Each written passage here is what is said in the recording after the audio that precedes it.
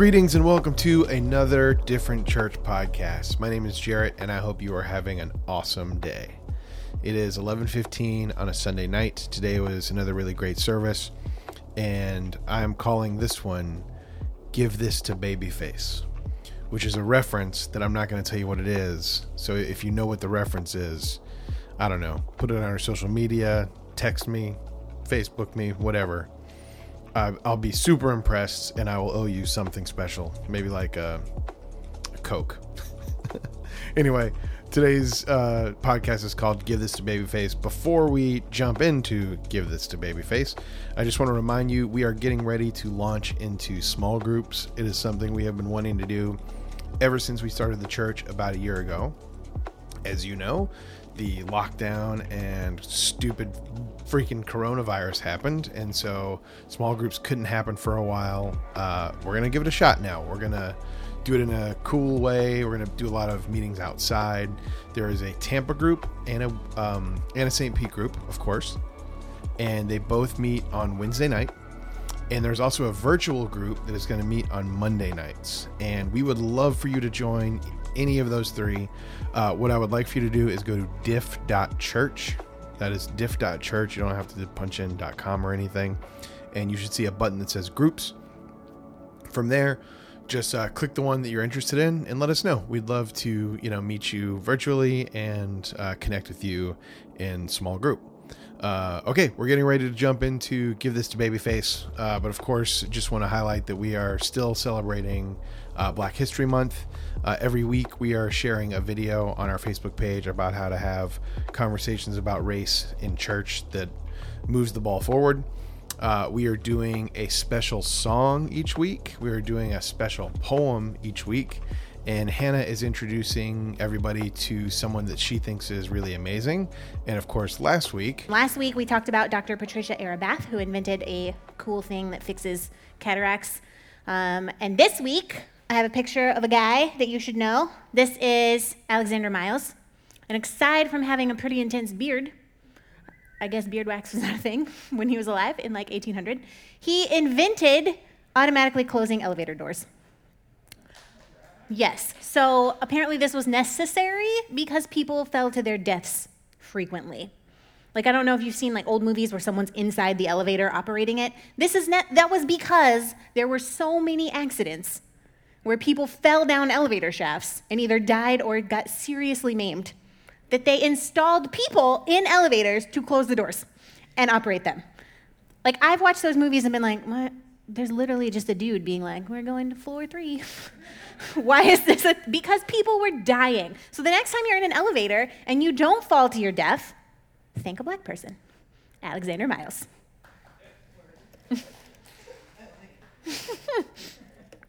It's also Valentine's Day. I don't know, I'm wearing my Valentine's Day pants. Does anybody hate Valentine's Day? All right. Anybody love it? Okay, I love it. I know some of y'all hate it. Like, it's too commercialized. Okay, every holiday is commercialized. It's not actually an excuse. A reason to celebrate love? Yes, please. We need more love in the world. But also, chocolate's pretty good. Am I right? And also, I don't know if you have been a beneficiary of this, but half-price candy the next day. Like, go to Walmart tomorrow morning, you can get 50% off chocolate. I had a tradition for years. I would go buy myself a giant bag for 50% off and also like 3 boxes of Fun Dip. If you don't know what Fun Dip is, it's basically like a sugar stick dipped in sugar that turns your mouth blue. And I love it. It's like pre-cotton candy. But we are not going to talk about Valentine's Day today. We're not going to talk about love or St. Valentine or anything to do with it. So if you hate it, you've come to the right place. This is Different Church, and we have nothing to say about Valentine's Day. We are going to go back to the Old Testament to a story that I loved as a kid, which is the story of Naaman. And the passage will be on the screen, so you can follow along, because I'm going to read it. It's very long, okay? So stick with me. Everybody put your Bible seatbelts on. We're going to read the whole thing, okay? So this is 2 Kings chapter 5, verses 1 through 14. The king of Aram had great admiration for Naaman, the commander of his army, because through him the Lord had given Aram great victories. But though he was a mighty warrior, he suffered from leprosy. At this time, Aramean raiders had invaded the land of Israel, and among their captives was a young girl who had been given to Naaman's wife as a maid. And one day the girl said to her mistress, "I wish my master would go see the prophet in Samaria. He will heal him of leprosy." So Naaman told the king what the young girl from Israel said. "Go and visit the prophet." The king of Aram told him, "I will send a letter of introduction for you to take to the king of Israel." So Naaman started out carrying gifts of 750 pounds of silver and 150 pounds of gold and 10 sets of clothing. The letter to the king of Israel said, "With this letter I present my servant Naaman. I want you to heal him of his leprosy." When the king of Israel read the letter, he tore his clothes in dismay and said, "Am I God that I can give life and take it away? Why is this man asking me to heal someone with leprosy? I can see he's trying to pick a fight with me." But when Elisha, the man of God, heard the king of Israel had torn his clothes in dismay, he sent a message to him. "Why are you so upset? Send this guy to me, and he will learn there's a true prophet in Israel." So Naaman went with his horses and his chariots and waited at the door of Elisha's house. But Elisha sent a messenger out to him with this message: "Go and wash yourself 7 times in the Jordan River.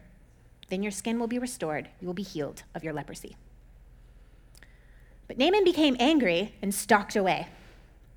Another translation says he stomped away, which I think is hilarious. "I thought he would certainly come out to meet me," he said. "I expected him to wave his hand over the leprosy and call on the name of the Lord his God and heal me. Aren't the rivers of Damascus and the Abana and the Pharpar better than any of the rivers of Israel? Why shouldn't I wash in them and be healed?" So Naaman turned and went away in a rage. But his servants approached him and said, "Sir, if the prophet had told you to do something very difficult, wouldn't you have done it? So you should certainly obey him when he says simply, 'Go wash and be cured.'" So Naaman went down to the Jordan River and dipped himself 7 times, as the man of God had instructed him. And his skin became as healthy as the skin of a young child, and he was healed. Everybody take a breath. That was a lot of Bible, okay? Now you get me for longer than that. I love this story. If you grew up in a tiny evangelical church, you may have acted out this story on like a felt board. And a felt board is exactly what it sounds like, a board covered in felt with little felt characters you stick on it. We were really living the life back then. This is a felt board story. We would be like, "And Naaman went down to the river." It has a lot of implications for adults, though, and questions for adults. So we're going to think through it. First of all, Naaman is actually pronounced Naaman. But honestly, who cares? I've been saying Naaman my entire life, and I only know that it's pronounced Naaman because this week I looked it up. And I was like, surely I cannot be wrong for 30 years about how I said this word. Oh, yes, I'm wrong. Terribly wrong. But it doesn't matter. It's not like he's alive and then we're like, "You're mispronouncing my name." He lived a long, long time ago in a land far, far away. It's fine. You can call him whatever you want. The only reason I'm going to say Naaman for the rest of the sermon, I didn't get much sleep last night. The only reason I'm going to say Naaman for the rest of the service is because I think it sounds like a Lord of the Rings character. Saruman, Naaman. He was a general in the Aram army. Should I stand over here? Would that be better? Just pretend that didn't happen. So Aram is actually like Syria. So if you think of that word, think Syria. Arameans, it's actually where we get the term Aramaic, which is the language that Jesus spoke. So Naaman was a Syrian general. This is important to note because Syria and Israel, not friends. Okay, Syria was always trying to take them over, and eventually they succeed. And they haven't taken Israel over yet in this story. Naaman is like a VIP person. He's highly decorated general. He has tons of people reporting to him. Of course, he reports to the king. He has a problem, though. He has leprosy. Now, I know possibly the image in your head is like people with like their limbs decaying off. This is not what that means. That's the modern definition of leprosy, is like a flesh-eating disease. But in biblical times, that word is any word for a skin disorder. I can promise you, if he had actual modern-day leprosy, he would not have been the general in the king's army. No one would have gotten anywhere near him. So he's got some kind of general skin disorder. Did you all hear that? That's my baby having the hiccups. She gets the hiccups like 20 times a day, and it shakes her whole body. I don't know how she lives through it. So he has some kind of skin condition. He's tried everything to get rid of it. He's seen the finest doctors in Syria. He's seen all the magicians in Syria. He's seen the prophets in Syria. He's talked to the king. He's talked to everybody. He's used all his access, all his money, all his privilege. Still can't get rid of this thing. Sucks when all the money and influence in the world can't buy you a cure, right? So Naaman's wife has this young girl working for her. Working for her is not the right way to say this. Okay, the Arameans invaded Israel, kidnapped this girl, took her back, and enslaved her. Okay? And now she serves Naaman's wife. So she doesn't work for him or her. This is a horrible thing that happened to her. But she knows of Elisha the prophet who lives in Israel. And she's like, Elisha could heal Naaman. Tell your husband this. He doesn't have to be like miserable all the time. And he's just desperate enough to maybe listen to this. So he goes to the king and he's like, can I please take a leave of absence from my most important general duties of commanding the army and go to our enemy country and see if I can get rid of my disease? And the king likes him so much, must be nice, that he's like, yes, absolutely. In fact, I will write you a letter of introduction to our enemy country that we're trying to take over. That you got the idea from this from a girl that you kidnapped from that country. Like, I don't know if I would send. I'm not the king, I guess. So he goes, he takes this letter, he takes his whole entourage, his horses, his chariots, 750 pounds of silver, and someone to carry it, 150 pounds of gold, 10 sets of clothing. He's clearly banking on being able to leverage his wealth and his important VIP status to get what he wants. And he shows up at the palace in Israel because he's rich and powerful. And the king of Israel is rich and powerful. So obviously anyone who could heal him would also be there where the rich and powerful people are. We're not going to go to some hut down the side of the road. So he shows up at the palace, and the king of Israel has a panic attack. He tears his clothes off, which clothes were in a hot commodity back then. Like 10 outfits that he brings with him, this is a huge deal. Like people might have like 2 outfits if you were lucky. He can't cure skin conditions. He's just the king of Israel. He's not God. So he is so upset. This is like an international crisis. He thinks that the king of Aram is trying to pick a fight with him so that when Naaman goes home, he's like, well, I told him to heal me of leprosy and he didn't, so now we can invade them. He snubbed me. We can go have this tiny excuse to just invade this country. So the king of Israel is panicking. Elisha hears about this, swoops in and saves the day, thank goodness. He's like, just send him to me. Stop freaking out. So Naaman is like, yes, I'm going to see the prophet. So he shows up at the prophet's house, and Elisha does not see him, refuses to come outside. In fact, sends a servant out to him and says, here's the message, go dunk yourself in the Jordan River 7 times. Goodbye. And Naaman loses his mind. He is furious. Like, how dare you? He has traveled all this way. Elisha won't even see him. He brought all these gifts. Elisha won't even come out of the house. He won't even acknowledge him. Does not Elisha know how important he is? Naaman is not used to being treated like he is unimportant. And to make matters worse, the cure is to go dunk himself in the dirty, muddy Jordan River. Now, the Jordan River is not a gorgeous, clear, delightful kayaking river like Weeki Wachee Springs, where you can see beautiful sand at the bottom and there's just like fishes and it's nice and cold. No, it's dirty and muddy and gross. And he's like, ugh, what a stupid instruction. Go dunk myself in the river 7 times? If all I had to do was dunk myself in a river, I could have stayed home for that. The rivers in my town are much more fabulous than this stupid Israel river of this enemy country. I don't even know why I'm here.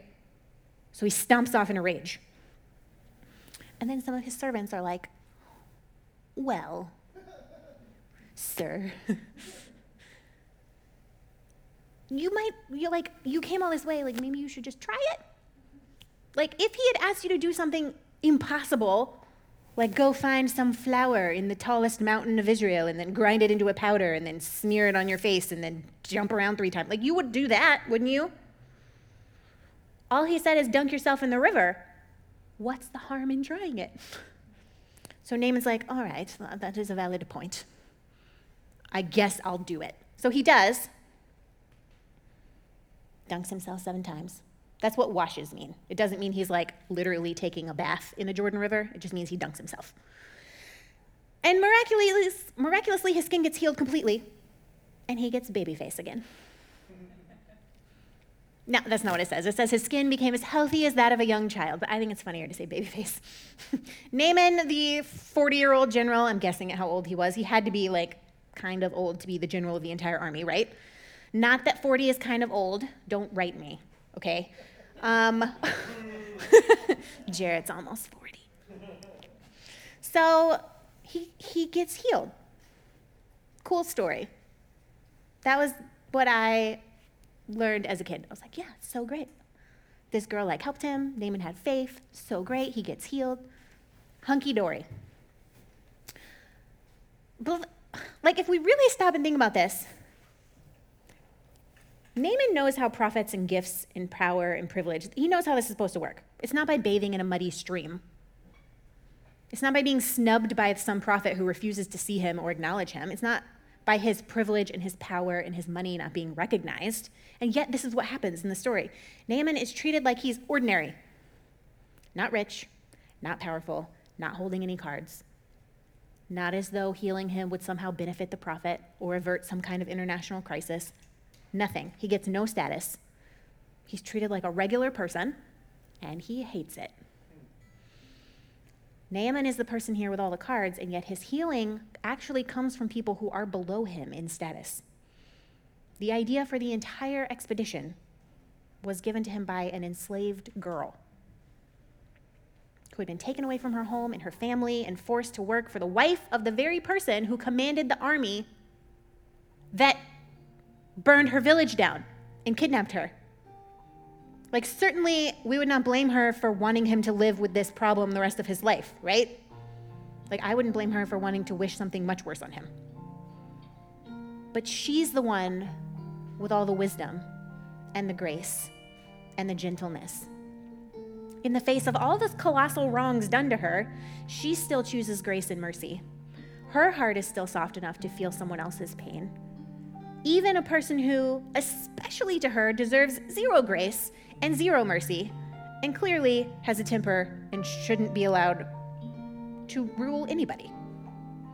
And Naaman stomps off in this rage. He's throwing a tantrum because he wasn't greeted appropriately by Elisha. And it's his servants who give him the nudge. His servants who probably have to deal with his rages all the time, who can't be free of him. They never have hope of a different life. They're the ones with the wisdom, not Naaman, who has had all the education and the knowledge. He's the one who should be acting rightly, and he's not. And it puzzles us sometimes, maybe even agonizes us, I think, why God heals some people and not other people. Here, Naaman is cleansed. He's a foreigner from a rival nation. There are people in Israel with the same problem who are not healed. What do we do with that? God chooses to heal this guy?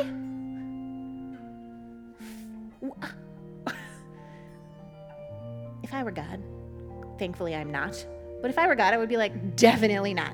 Write that guy off. Red line. The point of this story is actually not specifically to heal Naaman, although he was specifically the one that was healed. Naaman is cleansed because God is demonstrating that there is a prophet in Israel, that God is speaking and acting in Israel, that the significance of the Jordan River is not because it's any better than a river over there. It's because it's in Israel where God lives with God's people. And the point is that Naaman comes to recognize, if you keep reading, that Yahweh is the one true God. And he goes back to Syria worshiping this God, as opposed to all the other gods he had worshiped before. Although he does it secretly, because he's kind of a chicken, despite being general of the entire army. I find that this passage has more questions than answers. So in true Different Church fashion, I'm just going to leave you with some questions and not give you the answers. You have to think about them for the rest of the week. So, do you think Naaman should have been healed? What do you think? He's an enemy of Israel. He returns to Aram worshiping Yahweh, but did he stop warring against Israel? Did he set the people he had enslaved free? Did he stop being a violent and rage-filled person? The text doesn't comment, doesn't tell us. Just says he went back home cleansed. How should we respond to the fact that it was an enslaved girl who acted with grace and mercy and kindness to a person who did not deserve that from her? The text doesn't comment. We're just left to think about it, to think about the ways in which passages like this have been used to push oppressed people and minorities into a corner and say, you have to react nicely when things are going wrong and because of us. Like this, passages like this have been used in pretty harmful ways. What are we supposed to do with that? But also, maybe we need to look at ourselves. Because Naaman was cleansed and he didn't deserve it at all. He was the least deserving person. And what are the ways we have been cleansed where we didn't deserve it? What are the ways that God has spoken to us through the voice of someone else, maybe someone that we've harmed, gently and sweetly and softly, and pushed us towards learning and growing, and pushed us in a new direction, and pushed us towards maybe not being the person that we used to be? And then God has cleansed our heart from something. What are those ways? Because it's really easy to be like, oh, he didn't deserve it. Well, sometimes neither do we. Like, I've been given grace plenty of times in my life when I didn't deserve it. Especially by God. But also by humans that I have hurt. And so when someone says, I still care about you, I still want the best for you, this is still meaningful in my life. Like, just because you are being this way does not mean I can be this way, because I serve a God of love and I serve a God of grace, and boundaries are important. But you need to grow, and I'm going to show you what it looks like to love you when you're unlovable. So I just invite you to think about that this week. What do you think about Naaman? What do you think about the girl? And where are the ways that we need to look inwards when we have been shown grace and we didn't deserve it? Let's pray. God, thank you for the privilege of gathering together. Thank you for the privilege of having a Bible that we can read and talk about and study, even when we're wrestling with some of the words and we're wrestling with some of the themes. We're grateful that your presence follows us in our struggles. We're grateful that you do not shy away when we ask difficult questions of the text. We're grateful that you gave us a Bible that doesn't give all the answers, so that we are forced to actively engage our faith. Keep us from rage.